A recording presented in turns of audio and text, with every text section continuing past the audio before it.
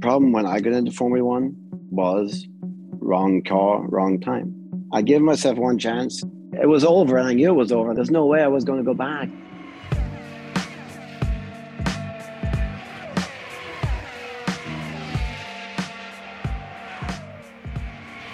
Welcome everyone to Beyond the Grid with me, Tom Clarkson.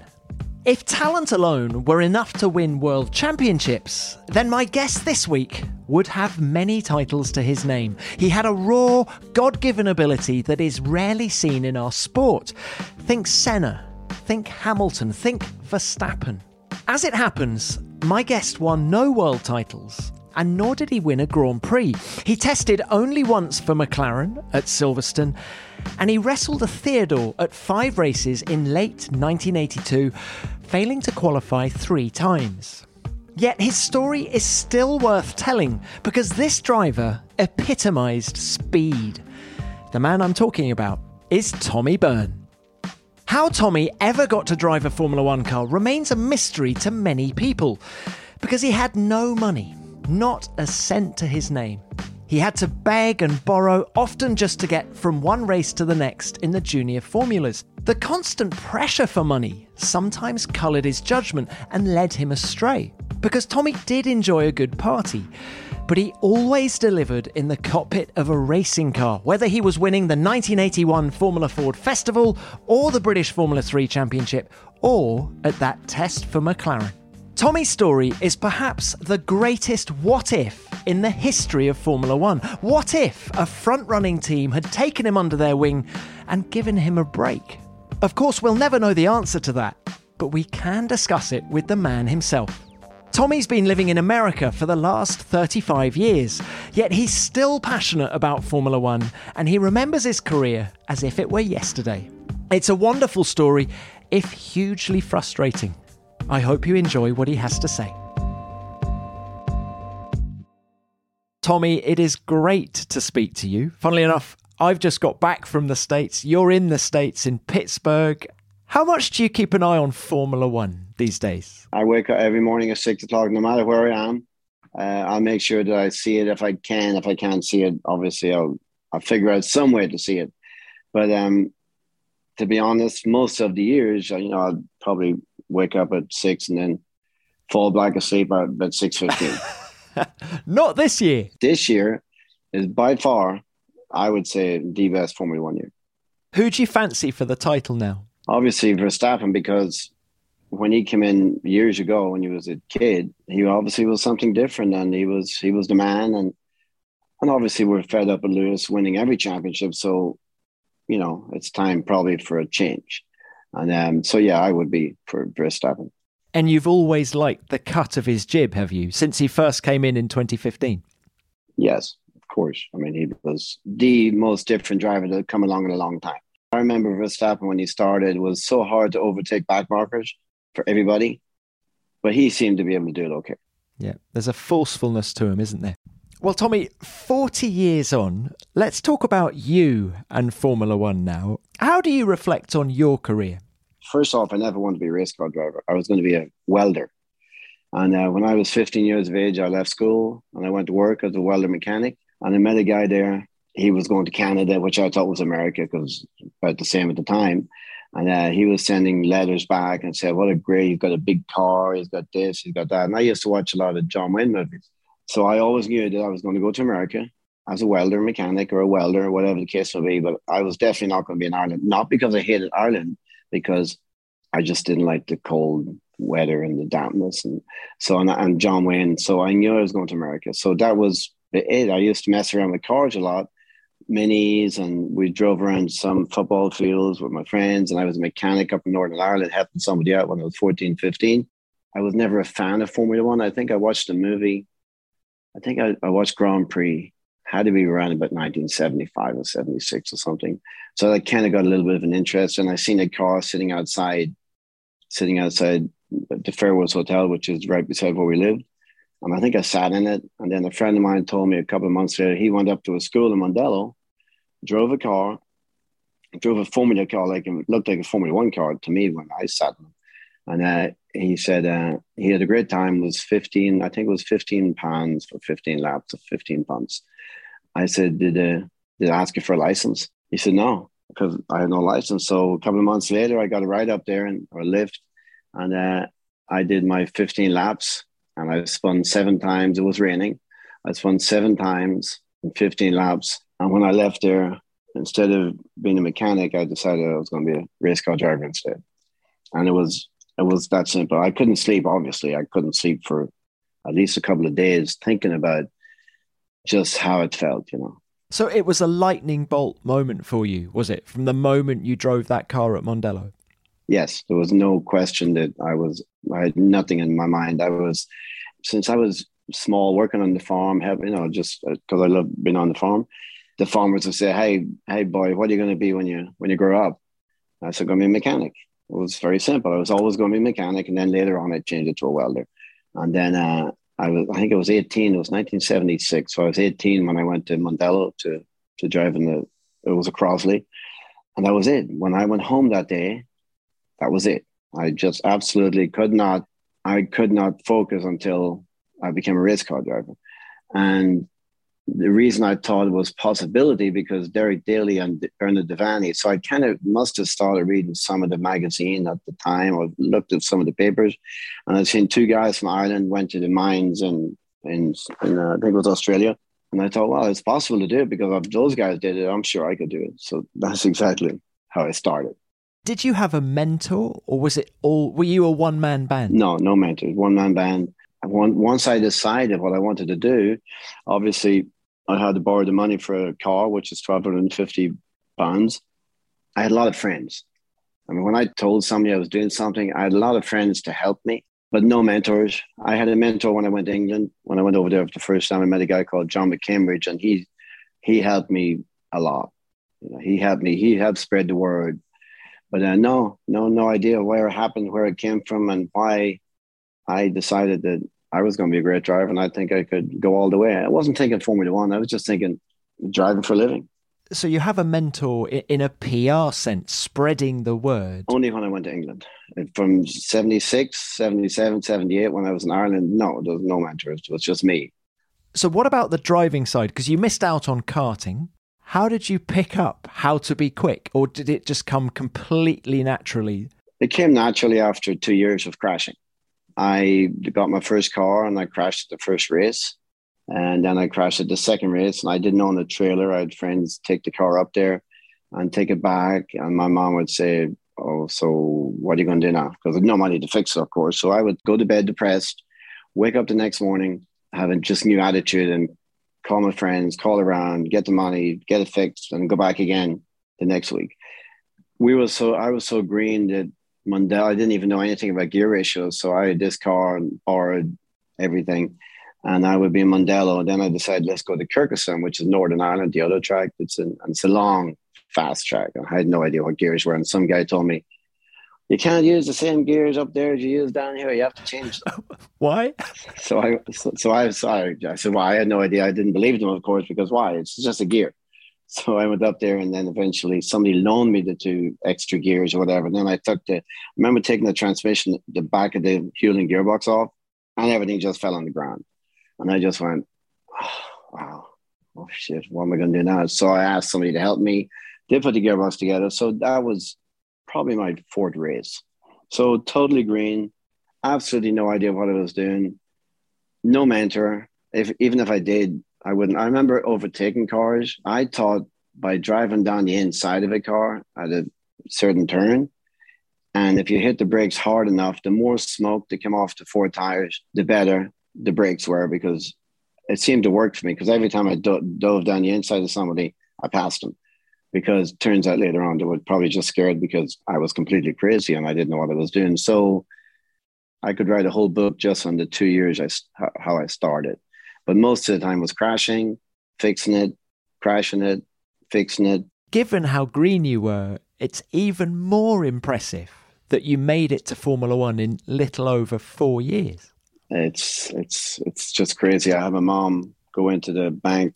I told her what to say. She borrowed the money because my sister was pregnant and we had to put an extension on the house, which was mostly true except for the extension. The true bit was we needed the money. True bit was made the money. And then I think it was £4,500. I bought a PRS because Bernard Devaney was driving a PRS. And I figured if I buy the PRS, and maybe I was thinking ahead that if I got to England, there was a possibility of maybe being a PRS driver. So that's why I bought that one. And I won the first race because two guys crashed in front of me. The second race, I went upside down into the trees, and because somebody pulled over and crashed me. And I remember they all had a whip around for about £500 to try to fix the car. So it was like people were talking about me like I was crazy, but I had something. There was something going on. People could see. So people helped me. People helped me a lot. If it wasn't for my personality, there's no way I would have got out of Ireland. I would never have got close. Tommy, you strike me as someone who is a ball of energy. And I think people will have fed off that and reacted well to it. Is that the reality of it? There had to be something like that because I didn't know what I was doing at the time. But I just know that I had a hell of a lot of people help me in Ireland. We used to they had a bus. They came over when I did go to England to race. They hired a local bus. And I think it was 40 or 50 people came over on the bus to Oulton Park. So they got the ferry across and came to the race. So, I mean, I had a fan club in I think it was 1980 something. So, yeah, there was definitely, I spent a lot of time with hustling, I would say. But I liked everybody. You get friends with somebody to try and get a sponsor, to try and get money. It was all about getting the money, getting the sponsor. It was mostly money. People helped me. And then my thing is I would use them as much as I could. But then I became friends with everybody. So they were always my friends after the fact, whether I got money or whether I didn't get money. So you're racing Formula One cars after little more than 4 years. Did you feel ready for Formula One? Obviously, 40 years later, no. I won my 6 championships. Well, 5. I count the Formula Ford Festival when Senna's car. I call that a championship. So I won everything that I could have won. And I did Formula One in the same year. The problem when I got into Formula One was wrong car, wrong time. It's very simple. And of course, there was nothing available at the time. And I had a terrible time in Formula One because I was told that I couldn't drive. I remember specifically, if Keke Rosberg, who was leading the championship at the time, if he was in that car, he'd be on pole. Well, I obviously didn't handle that very well. So I told everybody to listen what I thought of them. So it was very, very difficult. So I didn't like it at all. When I didn't qualify in maybe, I think it was like Hockenheim or somewhere, I was looking forward to flying home that night to get back in my Formula 3 car and win the race next day. I just did not have a good time in Formula 1. We'll come back to Formula 3 because that's instrumental in a test that happened later in 82. But just to put a bit more flesh on the bone of this Theodore situation, you did the last 5 races of 82. How did the opportunity come about? I thought I was hired to drive. I know Jan Lammers was fired, who was a great driver. In retrospect, obviously, when we get older, we can see things a little bit clearer. But he was fired for Tommy Byrne. Well, Derek Daly obviously went. He went to Williams. Then Jan was hired, and then he was fired. Tommy Byrne was brought in, and I don't know who did the deal. I know there was Rizzler was on the car. I know Easy Wide was on my helmet. I know I asked him for a certain amount of money. I think actually it was 50 grand for the first year, 250 grand for the second year, and $500,000 for the third. And they just laughed at me and said, "How about nothing?" So that was Julian Randalls. That's Julian Randalls, the team manager of Theodore. There was actually 2 team managers. There was Julian Randalls and there was Joe Ramirez. So there was 2 team managers. Joe I liked a lot. Julian it was a big struggle. It was very tough, you know. But given that the team had either failed to qualify or retired from, I think, all but one race so far in 82, did you have any concerns about racing that car? You get one chance. I mean, I knew that there was no other drives available. I had a contract with McLaren with Ron Dennis. They had an option on my services. I don't even know where the contract is, but I know I signed it because I went up to see him. Murray Taylor sent me to see him. And I know they had an option on my services. And before I drove the Theodore, I had to ask, Ron, could I do it? And he said, He said, we would advise not to, because just sign 1 year if you have to. But other than that, don't. That's our advice to you, Tom. And I said, well, do you have any other, is there anything for me in the next couple of years with McLaren? He goes, no. So, yes, then I had some people saying, what's your chance of ever getting back into Formula One? Or what's your chance if you just say, no, I'll wait? I really wasn't in the position to wait. You kind of have to take it. And you always think you're going to do a better job than the last guy, which was Jan Lammert. And by the way, I would have done a better job if they had been a little nicer to me. But it turns out that they didn't even want me in the team in the first place. Something happened somewhere down the road that I think money might have exchanged hands to get me in that car. And if I hadn't known that, then I would definitely have said no.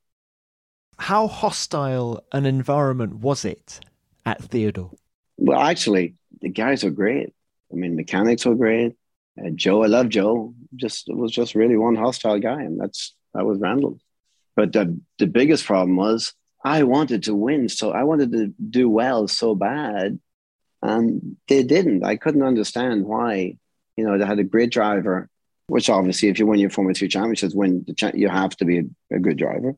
And they just didn't want to. It didn't seem to make any difference whether they qualified or not. So because the car wasn't that bad on the fast tracks, the car was pretty good. On the slow tracks, it was really terrible. In Austria, I think I was 14 quickest in a practice session at one stage. And then something happened. I thought I heard a little bing of the engine. I don't know what it was, but I went from 15 quickest to just barely trying to qualify inside 1 hour, the space of an hour, I lost time. And of course, good drivers just don't lose time in 1 hour. Something has to change.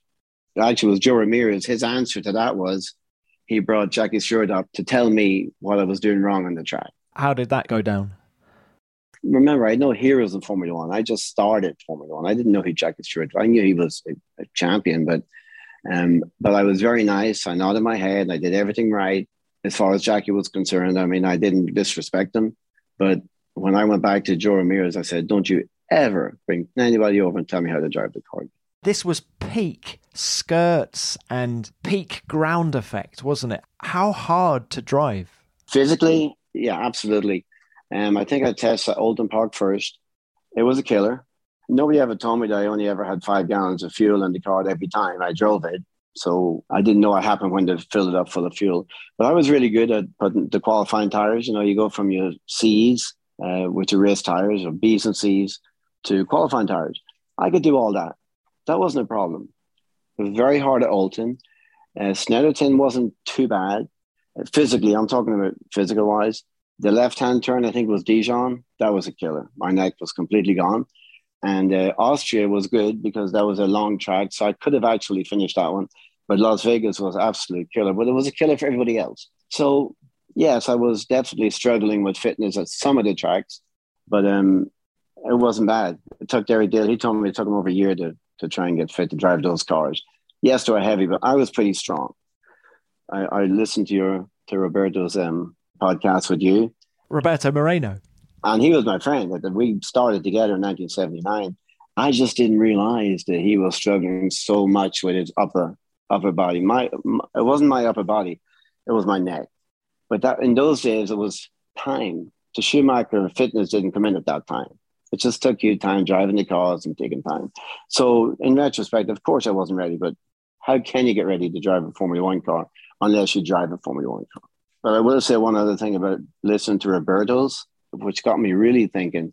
He said he went back. He was up because I remember I was in America when he was in here. I was with Gary Anderson, my friend. I was hanging out with them, hoping that I would love to be driving an Indy car for $450,000 a year. And Roberto turned it down to go back to Formula One cars to be a Formula One driver. That's when I listened to your podcast, that's when I figured that I just did not want it enough. There's no way I would ever go back to Formula One if I could get $450,000 a year driving an Indy car. So Roberto absolutely loved what he was doing. He wanted to be a Formula One driver. That was his goal in life. And that obviously was not my goal in life. Do you think there are a lot of parallels between your experiences in racing and Roberto Moreno's? I mean, you were teammates in Formula Ford. You were both struggling to find cash to keep going. We were both poor. We didn't come from money. We both kind of did it on our own. He met Pee Wee when he came over. People liked him. People liked me. And it's still today the same. We made up all the time, and he probably worked harder at getting to Formula One than I did, because I obviously I had my one chance. I knew it was over, and I was done. Well, was it over, Tommy? I mean, was there any chance of staying with Theodore for 83? No, I already told him that I would never drive the car. So the 3-year contract. Oh, the 3-year contract. I don't even know where it is. That was in contracts don't mean anything unless you can back them up. No, I already told. I think it was Caesar's Palace, and I just told them I would never drive with you again, even though I probably knew I wasn't going to be asked again, which I wouldn't. But unfortunately, the year after they joined up with Enzyme, which was Maurice Nunn, which would have been perfect. But the guy, I think the driver brought money. Well, it was Guerrero and Chocotto, wasn't it? It was Team Venezuela, really. Right. Yeah. But Maurice Nunn is a real deal. He was a good guy. He listened to me. We talked a little bit, and he was the man, Maurice Nunn. He liked drivers. Well, Alex Zanardi speaks very highly of him when they worked together in IndyCar. But what kind of a welcome did you get at those 5 races from the Formula One establishment? I went into one of those FOCA meetings. I think Nelson Piquet and Niki Lauda came up and said hello. I think Niki Lauda said, welcome, Tommy. And I think Nelson said something. I think there was 2 drivers said something. The rest of them, there was no talk. I knew Gerhardt. I knew Pirro. I don't know if they were in Formula One at the time, but I knew those guys. They were kind of my friends. Just as an aside, Tommy, I saw Emanuele Pirro in Austin over the weekend because he was the driver steward. And I said, oh, Emanuele, I'm speaking to Tommy next week. And he said, oh, can you ask Tommy? Now, I hope I've got this story right. He says, can you ask Tommy what happened to the captain of the ship? Do you know the story, Emanuele? Yeah, that was Makar. And I think it was 1985 or something, Makar. And we were all out on the junket, one of those junkets out in Hong Kong Harbor. And I don't know who paid for it. I think it might have been Gary Gibson, because I was sponsored by the Excelsior Hotel over there. And Gary Gibson, who died, Irish driver who's died. So he did the whole deal with the hotel. And we were all out there. And Sidney Taylor was there. David Kennedy was there. And we were all out having fun. And I guess the captain went to get some chicken. So he left the boat on his rowboat or whatever. Then he came back, and I was helping him up into the boat. And then I let him go on purpose, the captain of the ship. Or the captain of the junket. And I guess it's a big problem. It's a big deal if you disrespect the Chinese like that. So he left us there. He took off to have a new captain. Well, Pirro remembers that story.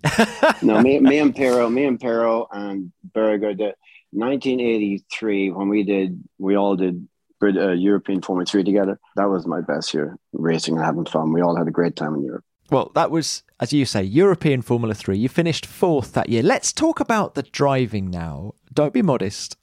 How good were you? How quick were you? Well, I was quick enough that I beat all of those European guys in, I think it was the other side of Italy, by the Adriatic coast. We're the only team on Yokohama tires, and we were struggling with the tires, and we didn't have any race tires.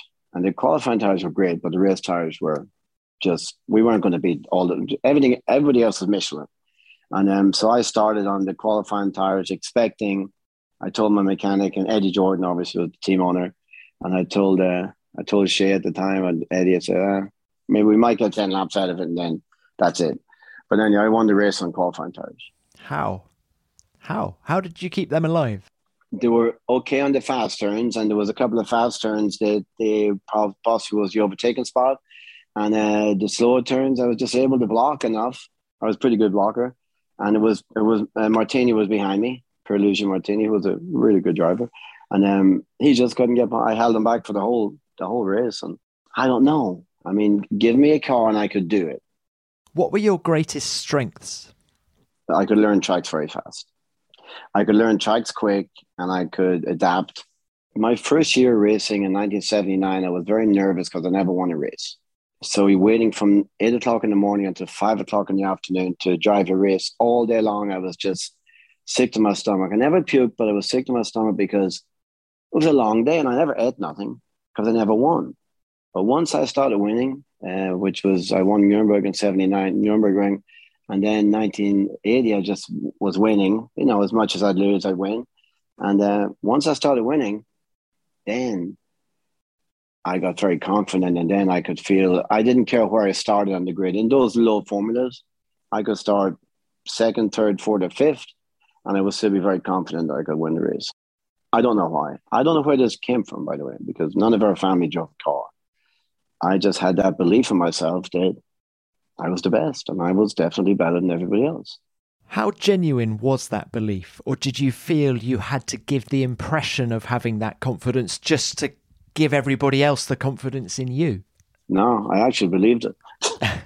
Your greatest strength, you think, was your ability to learn tracks. If you were to pick a weakness, what was it? Not working hard enough on the car to get pole position.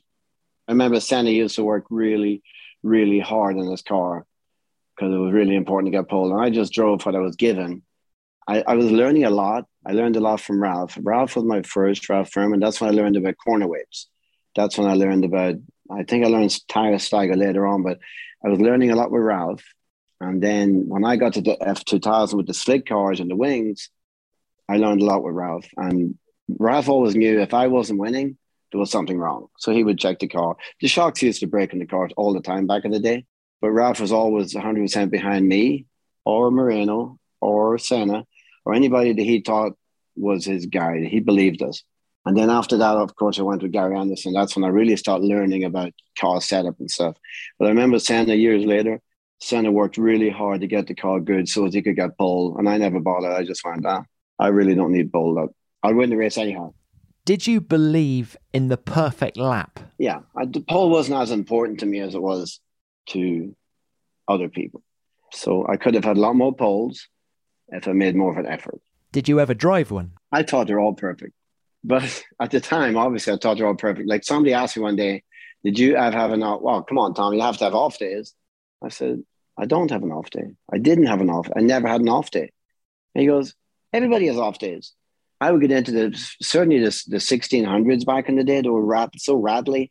I might get in the morning, like 8 o'clock in the morning, we were driving and the car's rattling and banging a little bit. And I just may not be feeling 100% for like a lap or two. Then I'm good to go. But I never had an off day in the car that if I didn't feel right, I would either come in, fix it with the driving style, whatever the case may be. But then years later, when I started riding mountain bikes, and then this is only 6 years ago, and I crashed my mountain bike a couple of times, I got injured. And then I went back on the mountain bike and I had an off day. I couldn't find my way around the trail because I was shitting myself because I didn't want to injure myself again. But as far as driving the race car, I don't think I had an off day. Even in terms of lap time? I always drove flat out because that's what we had to do in those days. There was no, even Formula One. I remember talking to Gary Anderson. He was always confused early in the days with Formula One. Why, I tried to do I'm doing qualifying laps. But back in the day, you had to do qualifying laps every lap because there's no pit stops. Remember back in like 80s? In the 80s, you had to drive flat out all the time. This leads me nicely onto a quote from Eddie Jordan, who said back in the day, forget Senna, forget Schumacher, Tommy Byrne was the best of them all. What's your reaction to that quote? It caused me a lot of trouble. It caused me a lot of trouble because, I didn't say it, but obviously it's been used now over and over again with the book and the movie. I mean, yeah, I might have been cocky at the time, but now maybe not so. For sure, if I was with Senna, if we were together on the same track at the same time, yes, there would be a problem. We would both have problems, but it never happened. We never got to do it. And the same with Schumacher, that we would have a good team, but then I watched Schumacher's documentary. Man, he worked hard. We'll be back with Tommy in a second, but listen, I've been joined by Sky F1's Natalie Pinkham. Hello, Pinks. Hi, TC. Yeah, I'm just dropping by to quickly tell your listeners about the F1 Nation podcast, which is me, you, and the 96 F1 champion, Mr. Damon Hill, and we talk about all the latest F1 action. We certainly do. And in this week's episode, we're asking all the big questions ahead of the Mexican Grand Prix, and we've got a top guest to answer them as well. We're joined by former Jordan Williams and Ferrari engineer Rob Smedley. who is fantastic. And that episode is out now. And new episodes come out every Tuesday during the season. So search your favourite podcast app or F1's YouTube channel for F1 Nation and get listening. Cheers, Pinks. Now, let's get back to Tommy. Let's talk a little bit more about Senna. You won the Formula Ford Festival in 1981 in his car after he'd gone home to Brazil, retired from motorsport. Do you think you could have beaten him in the same race in that car? For sure. Well, remember, there was a special engine in those days. Okay, there's an engine called Patch. And if you look, Kenny Atchison had it, Trevor Van Roy had it. This is 1979, 1980, like 77, I think. Whoever had Patch, there was never such a thing as a slipstream. You just couldn't pass it. It was so fast. Then Patch was retired and it was only brought out for once a year, which was the Formula Ford Festival. And whoever was the works minister engine driver at that time and who could win the festival would get Patch. Roberto had it the year before.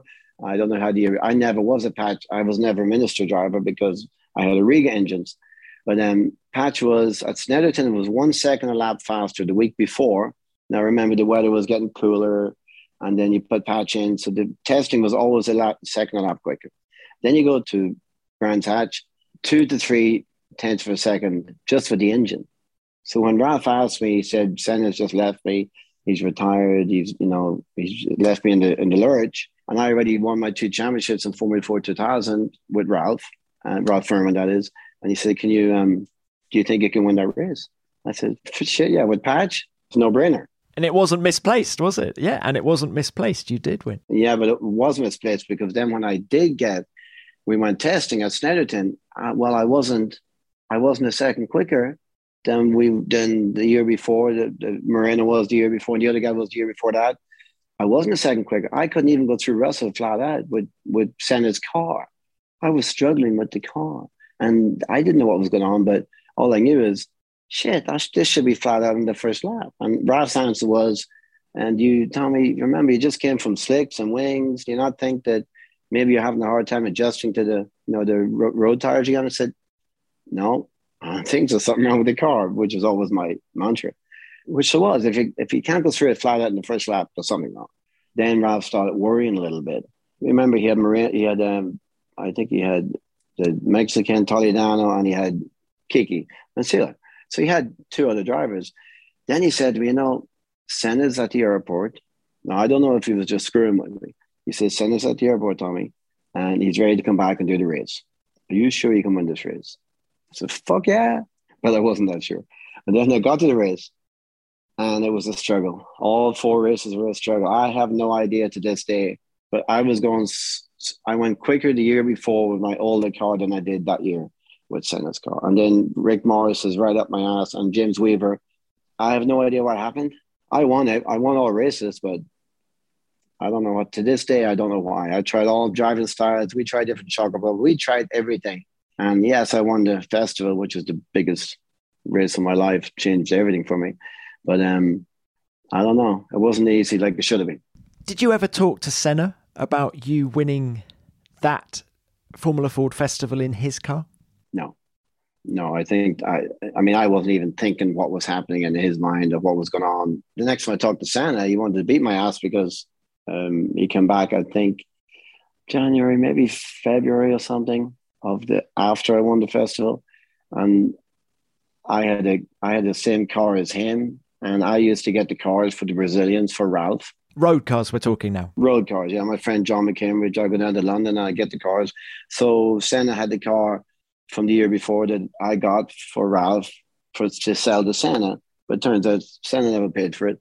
But and he wasn't never come back anyhow. So I would just, when I got a puncture, I would just take the wheels off one car and put them on my car. And I figured, before I took it back to London and sold it again, I'd figure out, I'd fix the punctures. And so I guess Senna came back and he's seen my car outside and his car outside and the punctured tires in his car, different wheels, and my car. So he just came in and he wanted to beat me up. He just lost his mind. And so there was a big to-do in the office. And that was it. I mean, I thought we were okay until that.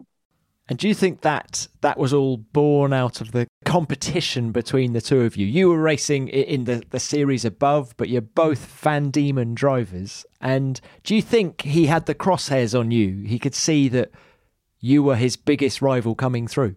We both drove for the same team, and we hung out a lot together. I mean, we used to do breakfast together. We'd be out drinking. He wouldn't drink, obviously, but I'd be drinking. He wouldn't. He always thought I was doing everything wrong, which he was probably right.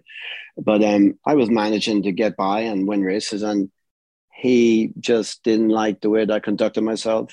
But we spent lots and lots of time together. He was just a diehard. That was just his life. His life was win at all costs, and I wanted to win too at all costs, but I had a life. But I guess I'm pretty sure that I had a couple of drinks, and I would tell Ralph and Angie, I said, I just can't wait to get the chance. So we're in the same race together, because he's not going to run over me like he runs over everybody else. And he knew the times I was doing in the cars that I got out of, and then he got into the same car. So I presumed that there was definitely a rivalry going on, between both of us, even though he shouldn't have had to worry about me. Everyone talks about the impatience of youth. Did you sense in him that he was a man on a mission? When you were having breakfast with him, was it always racing, or could you talk to him about other stuff? No, it was actually okay. We were in the house. We spent so much time in Ralph and Angie's house together and stuff. It wasn't always racing. He was just completely different. I picked up his dad from the airport early on when he was Ayrton da Silva. He was testing or something, and I went down and picked his dad up. And I had to drive 120 miles from the airport back up to Snetterton, not saying a word to the man because he doesn't speak any English. It was a close-knit thing, It's just, I guess he was the one that got more upset with me before I got upset with him. I didn't steal his tires, first off. That was just a joke. I just took them from the car. He was never supposed to come back again. Tommy, do you even now spend time thinking about why Senna became the force that he did in Formula One and you never got the opportunity to show what you could do? No, not really. Because I showed what I could do when I tested the McLaren. In my mind, remember there's hundreds of drivers that go through the same type thing. I obviously had a little bit more success with the lower formula, but I did get to drive Niki Lauda's McLaren within 2 months of my Theodore, and I did get to go 4 seconds lap quicker.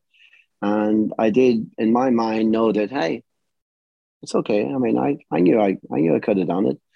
Unfortunately, wrong time, wrong place. Let's talk a bit more about that test.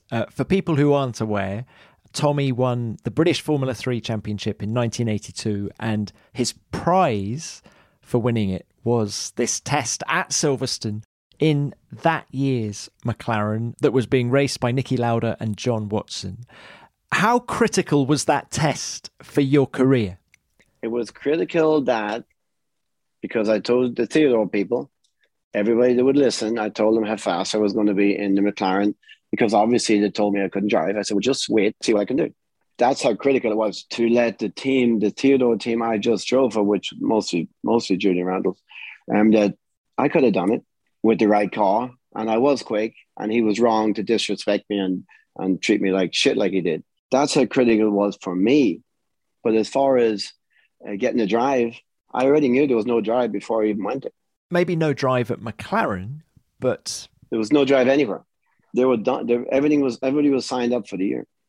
Maybe no drive for 83, but looking longer term, were you aware that people were going to be looking at the lap times? And yeah, I did. Did you feel the pressure to perform? I think I already burned my bridges at that stage, because thinking back on it now, Joe Ramirez worked for McLaren before, and then he worked for McLaren after, and Tyrrell Alexander and Teddy Mayer.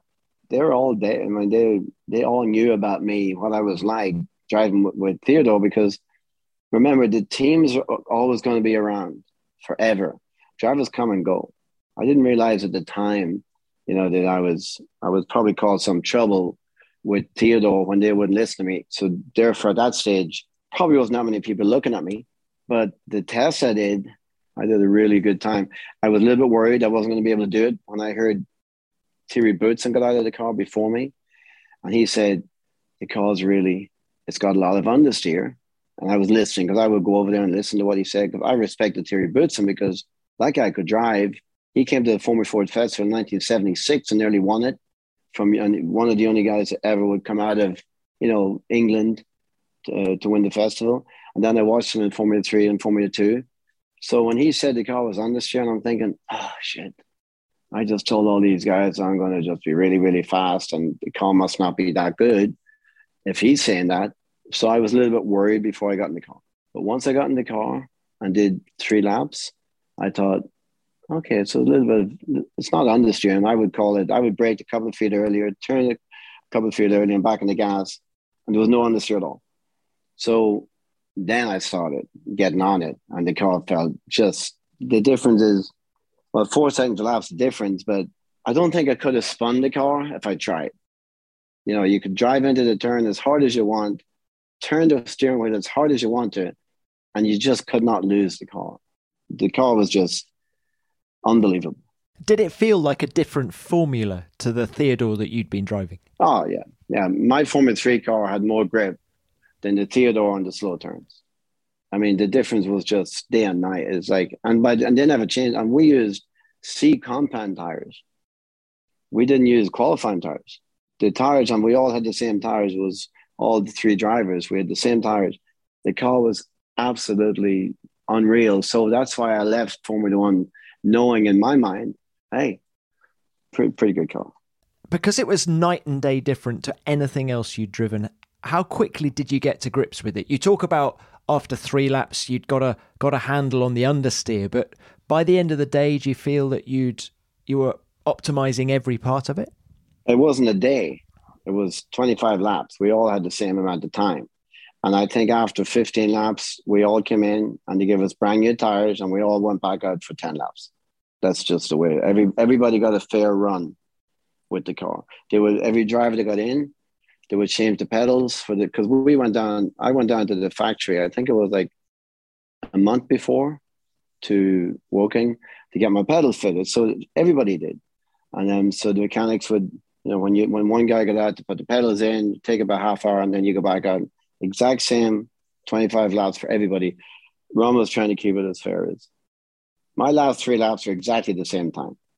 1 minute 10.1, 10.1, 10.1. And I put my head down. I'm thinking, God, I could have sworn I did club better that time.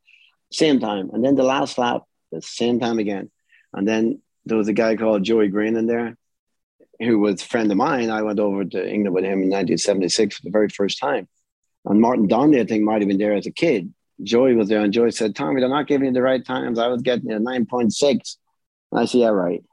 So I didn't even think about what Joey Green said. I just didn't even believe him because it never crossed my mind that Tyrrell Alexander would not give me the right time. And back in those days, we didn't have computers, and I didn't bring anybody to say, hey, I want you to time every lap.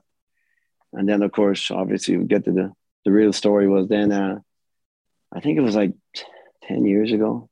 I was writing the book still. So it had to be like 10, maybe 15 years ago. I was over in America at Elkhart Lake and I met Tony Van Dongen, who was the mechanic that day. And I hadn't met Tony since 1982 when he was working on my car, McLaren. He said, Tommy, shit, you were so fast. Whatever happened to you? What you doing? What are you doing now? Daddy. I said, I'm driver coach and working at Ohio, whatever the case will be. And he said, man, you were the fastest guy that day and you didn't even have the best car. And I said, well, I had the same car as Thierry Boutsen just got out. He goes, no, because when we were putting your pedals in, we were told not to give you full throttle.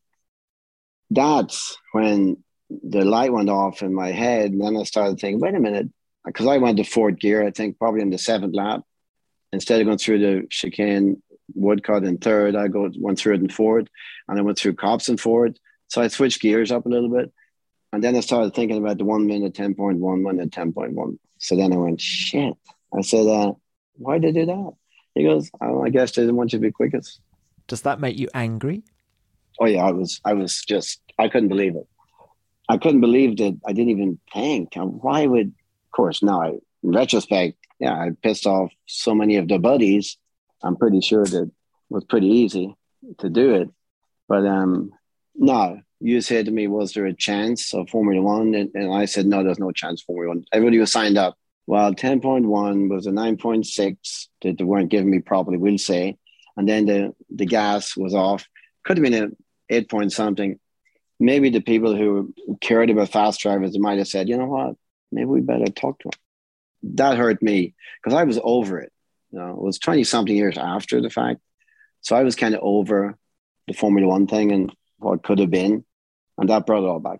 Was there much interest from other teams after that test then? No, because 10.1 is not quick enough to get any interest. You would need to have been doing like even though I was way quick in theory, that wasn't quick enough. You need to be quicker than that for people to start thinking, well, maybe we might look at the Irish guy. One thing I've learnt while talking to you is that you were you had this irresistible speed, but how hard did you work at it outside the car? How hard after that McLaren test were you ringing up the Tollmans of the time or the Tyrrells? I never rang anybody. I never called anybody. I never rang anybody ever. Because I just wasn't good at, I would hustle with people. I would get people friendly with them, try and get money to win races but as far as picking the phone up and calling we did go to see Eddie after the Formula One test. Eddie Jordan, I was heading straight to America. I was done. And I had my mind made up, I was gone. Eddie wanted me to stay in England and Europe in one more year to do European Formula 3. And he would manage me. And the first thing I guess he did manage me. I must have signed another contract. I can't remember. Lucky enough, I didn't make any money. But so he then did talk to Tyrrell. And I was supposed to do with Yokohama and cost speakers. I was going to do European Formula 3, which I did with Eddie. Because he wanted me to hang on one more year. You never know, Tommy. Let's come on, say it. So I did. And I think he called Ken, and Ken wanted, I'm pretty sure it was $2 million. So, but as far as me calling people, no, I never called anybody. That's the difference with me and Roberto. He would be calling everybody, and I did not. How tough was it to accept at the time that the Formula One dream was over? I knew I only had one chance, so it wasn't, obviously I drank a lot after it, but then, who didn't when they get to Formula One? And yeah, I don't know. It was over, and I knew it was over, and there's no way I was going to go back. I gave myself one chance, and I got there, wrong car, wrong time, and was out of it. Why did you think of going to America and not somewhere like, I don't know, Japan was becoming a destination for European drivers back then to sort of reignite their F1 ambitions? Remember, I always wanted to go to America as a welder when I was 15 years of age. So it's kind of always there. But I did try Japan. I went over there and I drove F3000 car. I think Eddie got me the deal. In 1990, 94, 95 or something, flew over to Japan. And Thomas Danielson me and him were up for the drive together. And in the Formula 3000 car, I was never on Suzuka before. And I never drove a Formula 3000 car before. And the same thing, I did one lap before, the day before, I did one lap and I was absolutely lost. Remember, there was no simulators in those days. I didn't even look at a video. I just went to Suzuka, flat out, that last turn, flat out. Oh, 130R, yeah. 130R. I did one lap the day before. That's all I had time to get me in the car. And I passed the pits, I missed the pits and came back in again. And at the same time, my neck was gone from half a lap because I had a Bell helmet on. And it was like somebody was ripping the helmet off my head. So my neck was already done.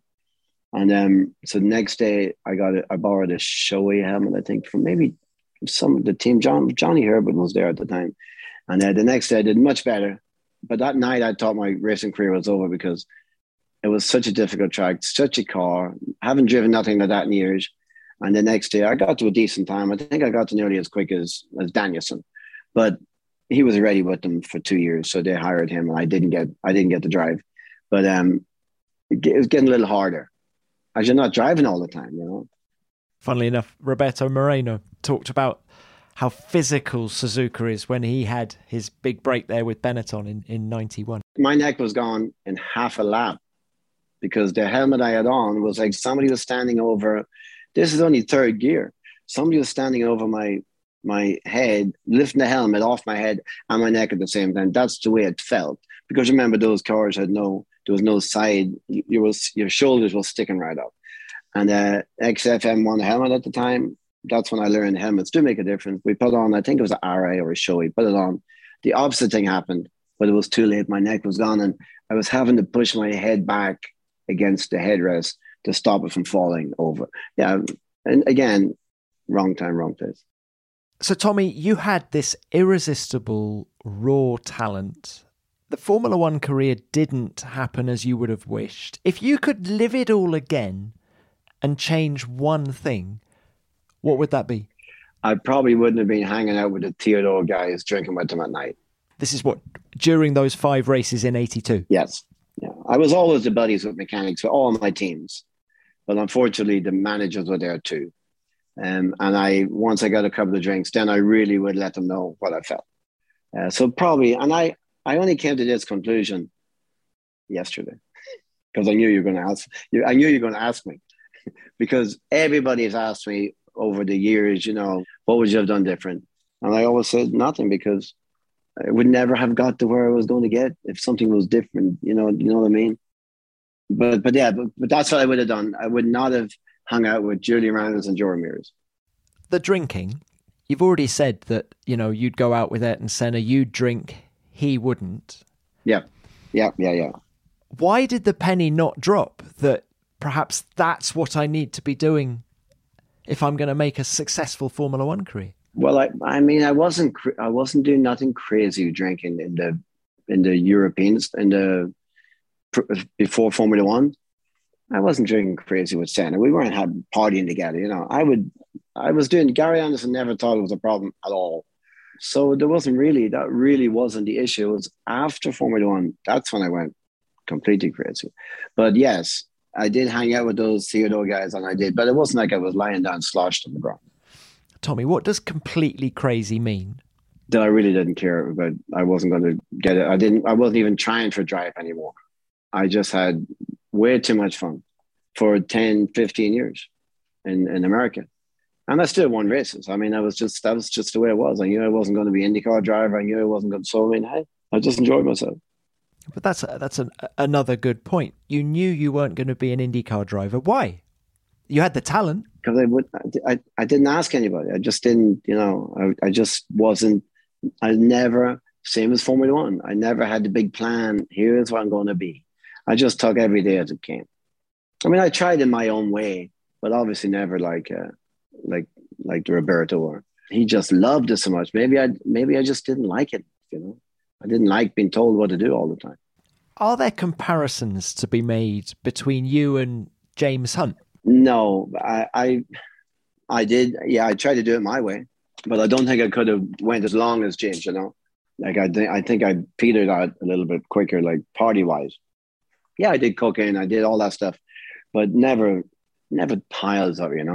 I mean, I probably would have done more if I could get hold of it, but I couldn't because I didn't have the money. Maybe I'd be dead if I had the money. Did you know James? No, I met James once. He tried to pick up my girlfriend at the Tip Top in Monaco in 1983. I was driving Formula 3. He was there. But no, I did not know James. But I've driven his car. I've driven in Mondello and I've driven at Silverstone thanks to James Hagan. So I do some vintage stuff now. It's kind of cool.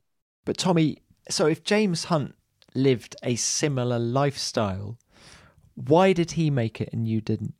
I guess he just probably got with the right guy at the right time. And then, well, I think if you read the story, he just basically kind of got lucky to get with McLaren at the time, right? And I think I was come to the end, I was like 1982. I think it was starting to become pretty corporate at that stage. Did you ever think about driving anything else? I remember Henri Toivonen drove in a British Formula 3 race that you were in at Thruxton. Toivonen being a rally guy. Did you ever think about that? Well, I did my couple of celebrity races, one at Thruxton and one at Snellerton. I won both of them against all those guys. Once the Formula One test was over with the McLaren, I was heading straight to America. I mean, that was it. I was done. Eddie kept me a year later, and then I stayed with Gary a year later. So I would have been gone 2 years earlier. So it all comes back to, I obviously didn't want it bad enough. to make any more sacrifice. I did I got to where I got to very fast, won a shitload of races, made a lot of friends, and moved on. And and then I started in America again. I started Formula Ford at 1600 in America in 1975 or 1985. So I went from Formula One in 1982 back to Formula Ford in 1985 in America to try and win the runoffs for Ralph Furman. Then I did Indy Lights, and then I did some long distance racing, and then I went to Mexico, and then I decided, hey, I better get a job. Well, talking of the job, you now run a very successful driver training program in the US. Well, I'm just one of the guys. I'm just one of the main guys in Mid-Ohio. I do that. This year I didn't do it as much because I do private coaching for a team from Chicago, amateur team for Porsche. And I do, myself and Dave Meehan have a little small business called Diablo Drifter. We design and build a machine that goes in the back of the car for skid car training for teenagers. And it goes in any car in 15 minutes. We've had that for 10 years. Gary Anderson designed it for me. And then we do a lot of teen defensive driving for teenagers over here.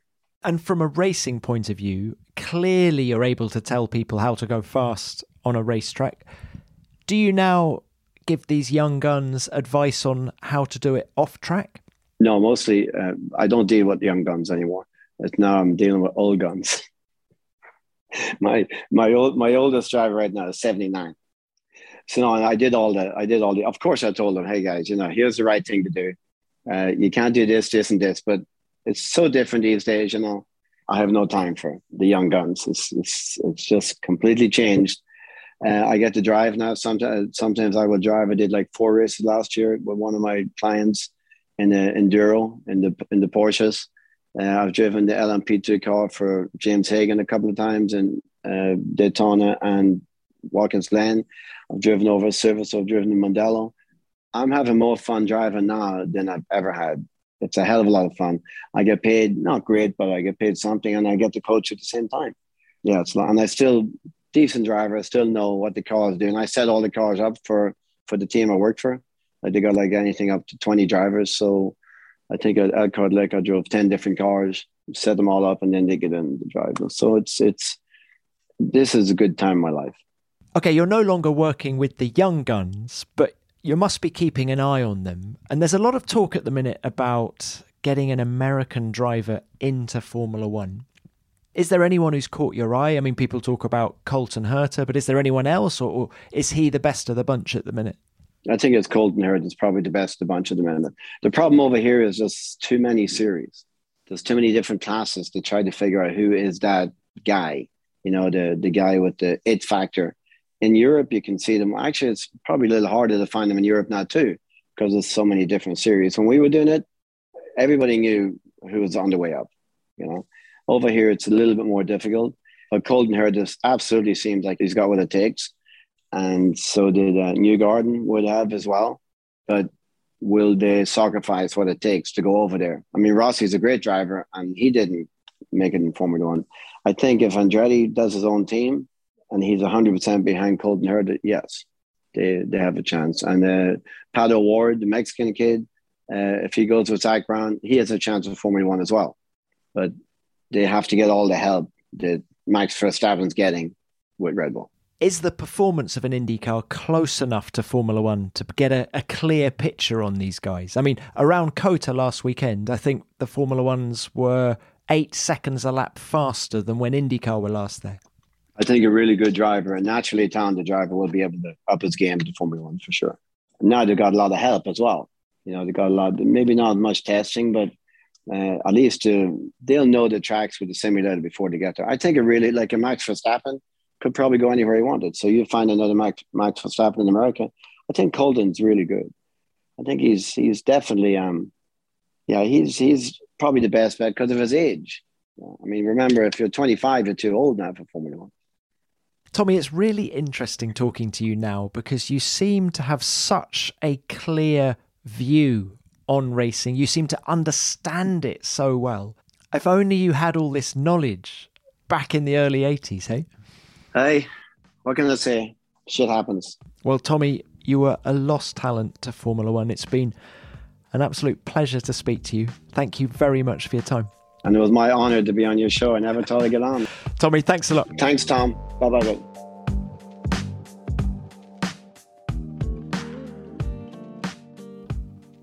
What a story!